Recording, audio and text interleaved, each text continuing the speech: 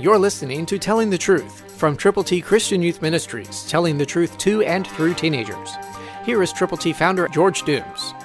Believe on the Lord Jesus Christ. He was oppressed and he was afflicted, yet he opened not his mouth. He was led as a lamb to the slaughter, and as a sheep goes before its shearers is silent, he opened not his mouth.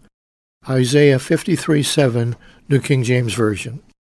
God is concerned about you and about me and about everyone, and so he opened not his mouth. This is talking about Jesus. He did not complain. He did not stumble or stall or quit, but he kept going forward as a lamb to the slaughter. And so God wants you to know he loves you. He died for you. Jesus did. He was born of a virgin. He lived perfectly, and then he died for our sins, according to the Scriptures. He was buried, and he rose again, and now he's coming back, and it becomes our prerogative to be led as he was, as a lamb to the slaughter. Will you feed his sheep? They're waiting for someone to tell them the truth. They're waiting for someone to tell them to admit they have sinned, to believe on the Lord Jesus Christ, to confess him publicly.